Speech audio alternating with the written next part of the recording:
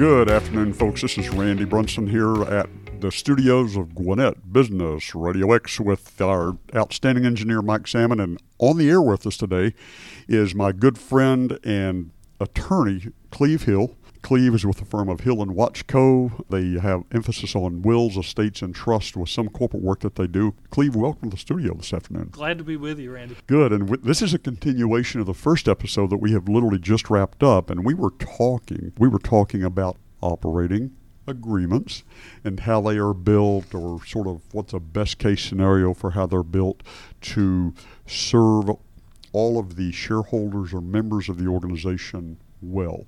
And the question I posed just as we were wrapping up the first episode was, what rights, if you will, or what authority or what standing do minority owners actually have? And what I mean by that is, whether it's organized as an LLC with member interest or a corporation with shareholders, whatever you want to call those, the ownership, if they have less than a 50% interest, what authority or rights do they really have? And my experience is that, practically speaking, they have very limited authority or rights. Really, all you have is the full faith and credit, the integrity, the honorable intent of majority ownership, right?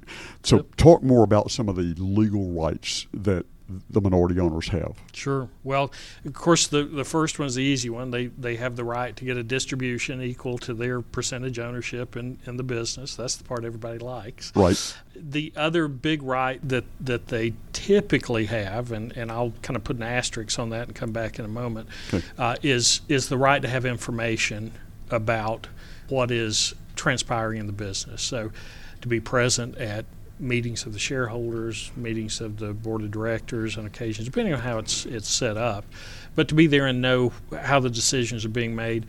Importantly, to have information on the financial health of the business as well. They'll also have sometimes rights to go into the court system to enforce those information rights.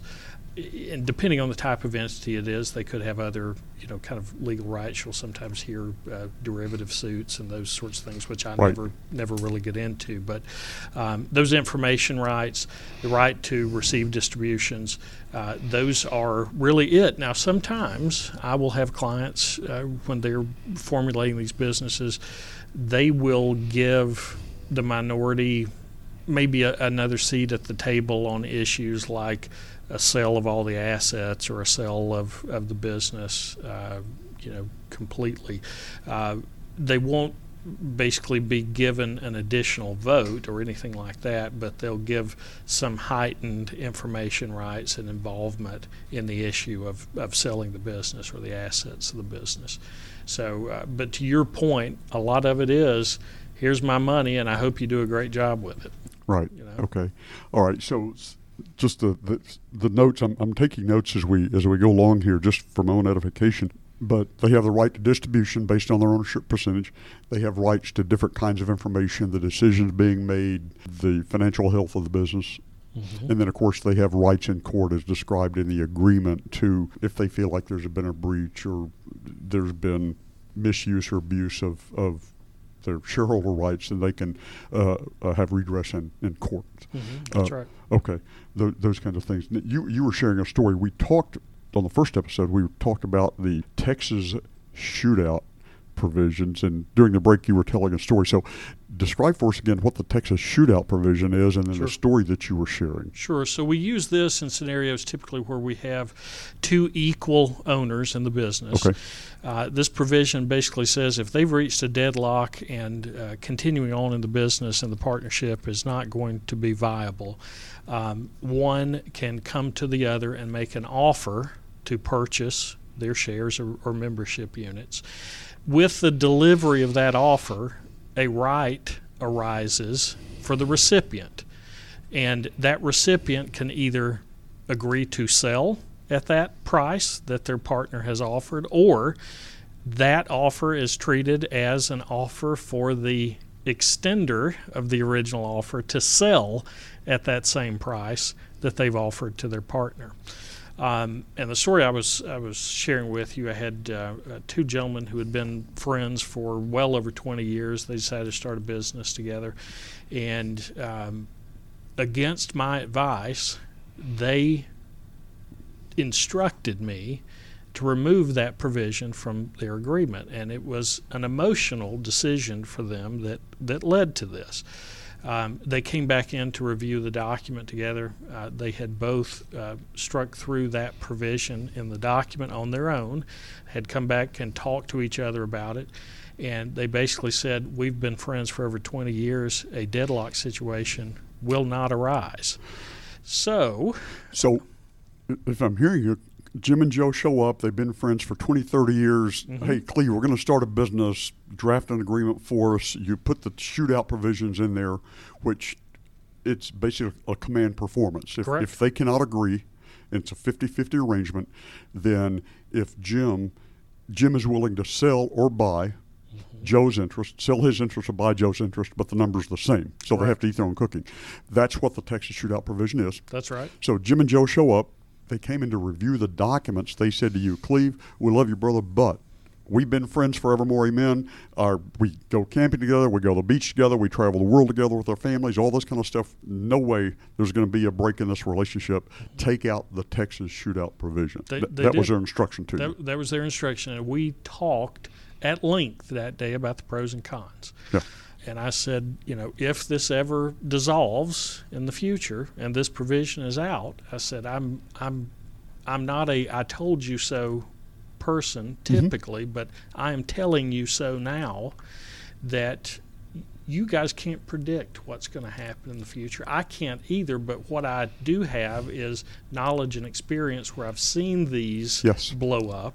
And what I did was I followed their instructions, but I gave them a memorandum saying, I've recommended to you that this provision be in here, and I cut and pasted the provision into the document that I made them sign that said, I provided this advice to you, you've declined it, and I want you both to acknowledge that.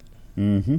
I don't want anybody on my doorstep, if this blows up, to say, why didn't you tell us to do this? I did tell you to do it. So fast forward 10 years, they had a very successful run, but it blew up. And they ended up in litigation because they had removed the singular provision that provided for an out. Wow. In that scenario. And I saw one of them later, and he said, you predicted. And I said, I didn't predict. I just had experience to go on. I understand, because those are tough calls to make. Sometimes where that can pop up in different forms in our business life as well. Sure. A common one. This is interesting. This has been a development over the last 20 years, but a common one is in the area of long-term care insurance. Mm-hmm. Okay. And as you well know, nobody can predict the future. We don't even know for sure that we're going to wake up tomorrow morning. That's right? We have this day. But prudence dictates that if a financial statement is of a certain size and is made up of certain components, different kinds of assets, that there can be or is a need for long-term care insurance for certain households. And we recommend it. Sure. The challenge with long-term care insurance is the basic cost-benefit analysis. Our firm does not sell insurance. We're not in the insurance business. We're an independent wealth management firm that it's a fee-for-service environment. But we know we have strategic partners that we can say, hey, talk to these people. But the challenge is sometimes just the raw cost of it in the short term. Sure, right? Sure. And if we get much meaningful pushback on that, we will do the same thing. We've got to just whatever. We need a record that, hey, we've made this recommendation and you've chosen a different path. No, you didn't know the future for those two people. No. But why on the face of God's green earth would someone show up at your office, go through the effort of building out a well thought out operating agreement and ignore your years and decades of experience by saying we're not going to do that? It just doesn't make sense to me. But then it was totally an emotional call for those guys. It pure and simple emotion. Yeah. Yeah. Let's change subjects for a second. Talk about wills, estates, trusts, succession planning in particular. Mm-hmm. All right. Because many of our clients own businesses. Some are second generation owners. We've interviewed some of those second generation owners here on the podcast before. Some are first generation owners. We've interviewed some of them. But let's say we have a scenario where it's a classic family owned business in America where you've got a founder who's a parent, there's some adult children that are working in the business, and for a couple of reasons, the parents want to begin the transfer of ownership interest. Mm-hmm. Okay? There can be several reasons for that. One of the reasons that we have found parents want to start the transfer of ownership interest is just the classic, you know what, our net worth is growing, and whether they are currently subject to estate taxes or not, the trajectory is that they will be, certainly during their lifetime. That's one thing.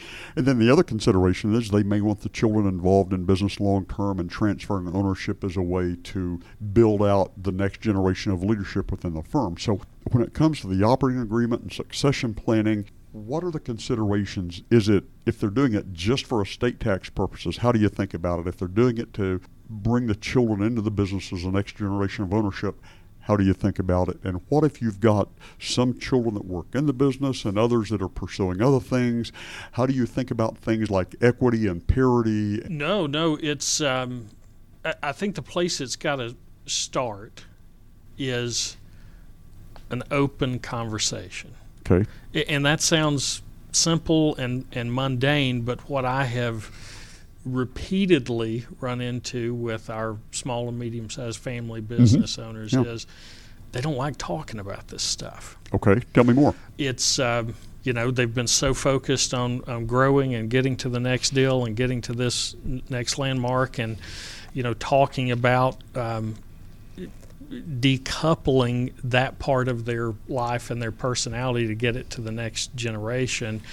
I have found is difficult for some of these founders to talk about. So sitting down and having them walk with you, the advisor, through the emotional side of it, any hang-ups that they have on it, and really talking about the strengths and weaknesses of the children that have come along and are dipping their toes in the water of the business. Do we need to and this is really not law. Sometimes it's just counseling on Sure. what needs to be done. But we've run into a lot of situations where the child has an interest in the business, and I ask the pointed question, can they run it? Oh, that one, yes. And we get back a lot of surprising stares. Could you hand them the keys and walk away this afternoon and know that it's going to continue to run successfully and even grow? And when we get those stares back, or the just flat out no, they couldn't do it, then we need to start focusing on, all right, do we need to get them some mentoring? Do we need to get some additional education for them? That sort of thing. Because if with a family business, if you don't have somebody to hand it off to, then you don't have a family business anymore. Right. So for me, that's the starting point, is a open and frank conversation about what are your goals and wishes, and do these children have what it takes. What it takes. Yeah. To get us there. So that's the opening salvo, and then we start looking at, okay, we need to get a valuation of the business. We need to get a business valuation expert in here to give us some baselines on where we are with the value of this thing. Because again, a lot of these owners will come in, and because they've just been so focused on growing the thing, and farthest thing from their mind is exit strategy, right, or being bought out. They'll have a guess at what they think it's worth, but having an expert come in and do their due diligence and do all their comparables really lets us know where we are. Do we have an estate tax problem? Are we going to have an estate tax problem? Or is this business at a point where we could make some significant gifts from the founders to the children and get this asset moved out as a gift rather than a capital gains sale transaction? Or is that capital gains sales transaction what mom, dad, the founders need and want? Do they need that stream of the payout coming to them over a period of years? So, basically at that point, we're going to bring somebody like you to the table who's their trusted financial advisor. Mm-hmm. We're going to get their CPA at the table. And really, we're going to look at the numbers and see what makes sense from a tax perspective. So there's the way we describe it internally, there's this combination of soft data and hard data. And the hard data is cash flow and assets. And every household has some kind of cash flow, and most households, certainly households that you and I work with, have assets. They have some kind of an asset base. Marketable securities, real estate, business interest, a variety of things that can populate a financial statement. But the soft data starts with that question, what do you want?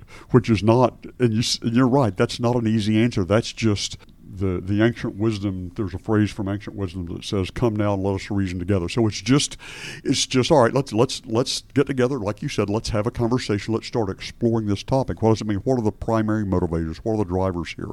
Are we trying to reduce estate taxes? Do we have a heart for transferring the business to the children? Is it cleaner if it's purely an estate tax driven thing? How do we implement a variety of strategies to transfer assets to people and causes that are meaningful to us, children, grandchildren, causes that matter, if there's charitable intent, and at the same time, how do we minimize taxes if we want the children involved? Okay, like you said, are they ready? Can we walk away today? And the question that I ask myself, and you've probably given some thought to this, given your specialty and your experience and your firm, is could you do the same? Not that you've got minor, you have children at home. Yeah, 9 so and 10-year-old. You're not ready to walk away and I don't know what your future looks like, go to the beach and whatever. But anyway, you're having a great time. So, but whatever those things are for all of us, right? How do we approach this? And so, yeah, there are no single independent decisions, or there's not like this one answer that's the holy grail. There's so many moving parts to this that it simply requires thought, conversation, reflection, and then looking at the available options and the people and saying, okay, one of my favorite teachers, he's done a series on decision making. And the way he phrases it, his setup question for this entire teaching series is this. He said, in light of our past experiences, current circumstances, and future hopes and dreams, what is the wise thing to do now? Yeah. Right? And it's a great question. It's Andy Stanley's the one that's done that. That's an Andy Stanley question. And he has a great series on decision making that's available on I think the podcast name is Your Move or something. But anyway, it's a great question that so often we can apply in the counseling and helping professions as you're in and we're in, is okay, in light of our past experiences, current circumstances, future hopes and dreams, what is the wise thing to do now? Because very, very, very few of the decisions that any of us are called on to make really boil down to things like good or bad, right or wrong. Those aren't the decisions. It's just what's the wise thing to do given the situation. Yeah, it's more nuanced than that. I mean, we were involved in a situation 5 or 6 years ago where we were doing traditional estate planning with a business owner. Right. They had one of their 3 children was involved in the business, very actively involved. Right. And the parents had made the assumption that daughter wanted to take over the business at some point. All right. And they told me, just matter-of-factly, our daughter, Jane we'll call her, she's our succession plan when I asked that question. And I said, well, what does Jane think about it? And that was a novel question to them. They had never asked Jane, what do you want? What do you want? Wow. Okay. And that stupefied the father, who the wife was the primary founder of the business, but he was right there. And he said, how have we gone these years without asking her that question? And I said, well, the answer may very well align with what you assume. Right. But it might not. So you need to have the conversation. So they brought her to the table. She didn't want to run that business. She said, please do not put this on my shoulders. I enjoy working here. I enjoy helping. Right. I enjoy the fruits, but I don't want to run it. Right. parents were totally shocked by that. But it was the right question to ask, a very simple question to ask, but a very complicated and surprising answer to them. So what they thought was going to happen was not what ended up happening. So we got them introduced to a business broker and started having these conversations. They were going to have to look outside the family for what was going to happen with this business. So that proved a point to me that sometimes parents, and I guess this applies to lots of things in life, will put their goals and wishes on the children. Right. And I'm try to be very cognizant in these conversations of, have you talked to the kids? That's a great question. I know a recent situation. We've got 6 or 7 minutes here, but a recent situation. The father started a business. 2 of the 3 children work in the business. To his credit, he's told me that he did not start the business to give the children something to do or inherit. That was never the plan. It just worked out that they're good at this and so on and so forth. And so he is aware enough as a person, and the family's done, as far as I'm concerned, just done a phenomenal job with the children. And I don't know, it's a very, very cool situation.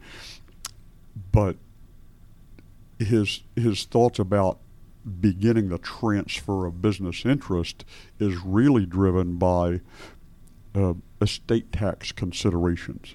You know, with the current estate tax exemptions, which are for a married household are north of $22 million. $24,120,000 this year.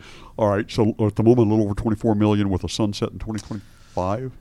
December 31, 2025, that sunsets. The bill was passed in 2017. They built in the sunset provision.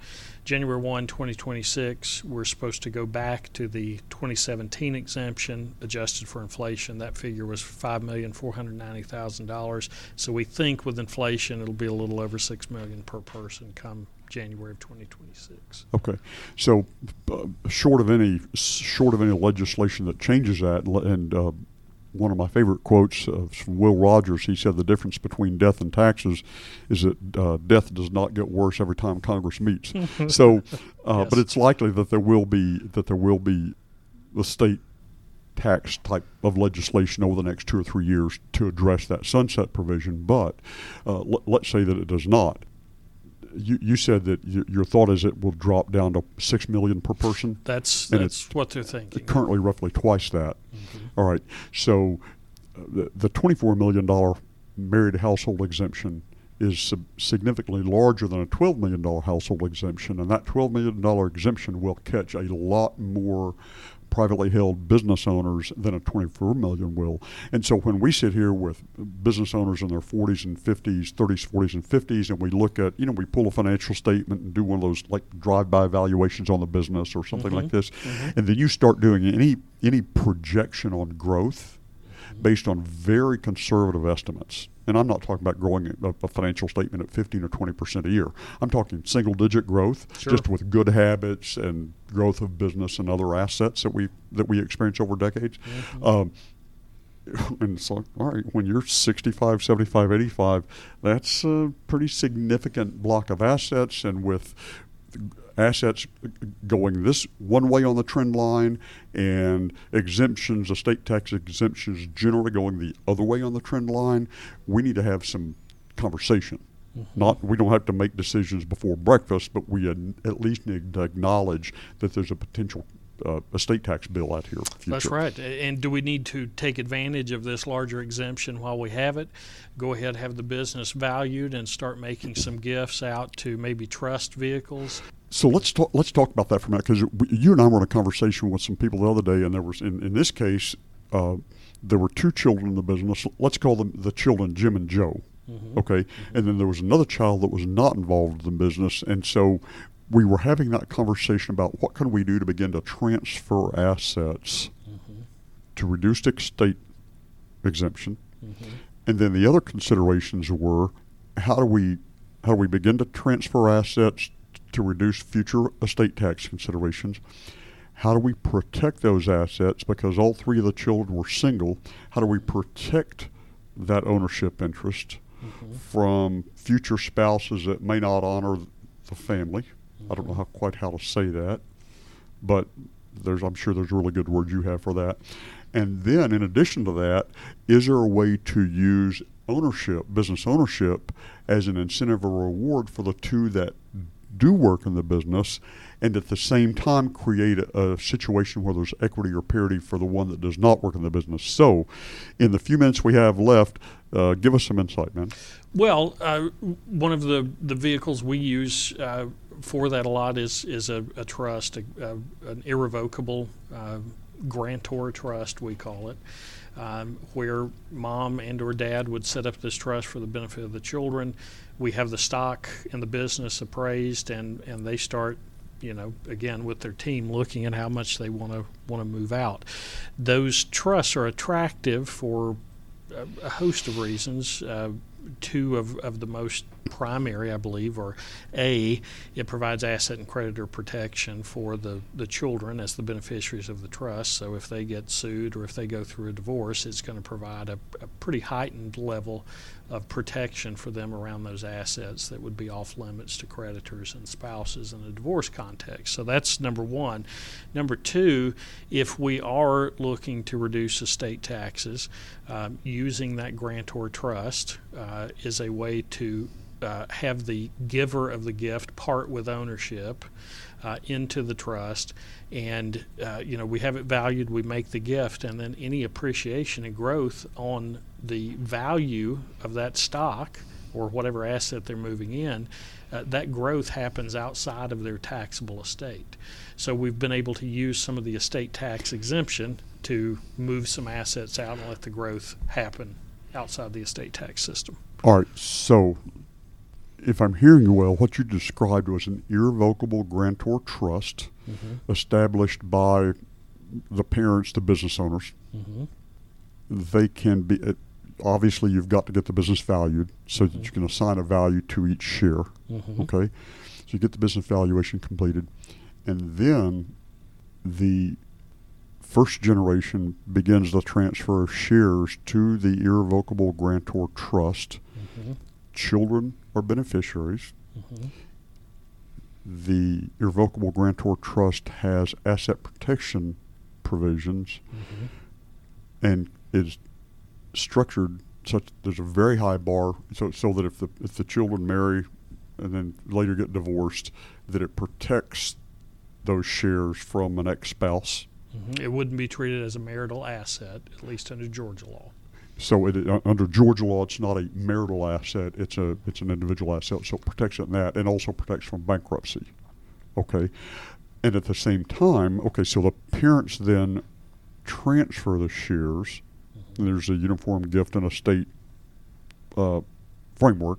Okay, but the parents transfer the shares that have a current value, but while the expectation is the shares will continue to grow in value as the business grows, okay, that growth over the years and the value of the shares is out of the estate of the parents because from the year they made the gift. So there's a value the year they made the gift, but let's say the parents are 45 and or whatever, and the children are 25. I'm making this up as I go along, okay? Sure. So, or whatever happens, but there's decades to go of future business growth, okay?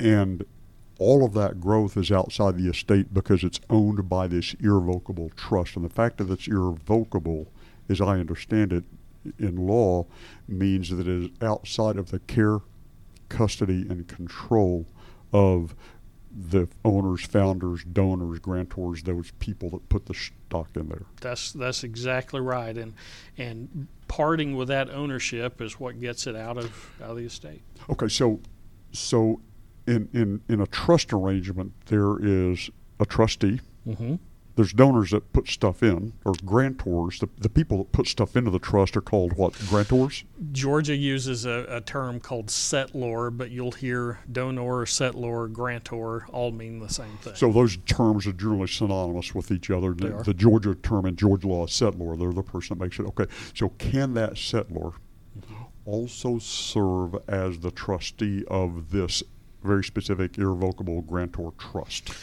My advice is always no. Okay, so you don't want the business owner to serve as the trustee of this irrevocable trust. That's right, because the IRS on an audit could say you have kept one of those 3 C's that you mentioned, the control piece. Mm-hmm. So we want to get somebody other than the donor or settlor to serve in that role.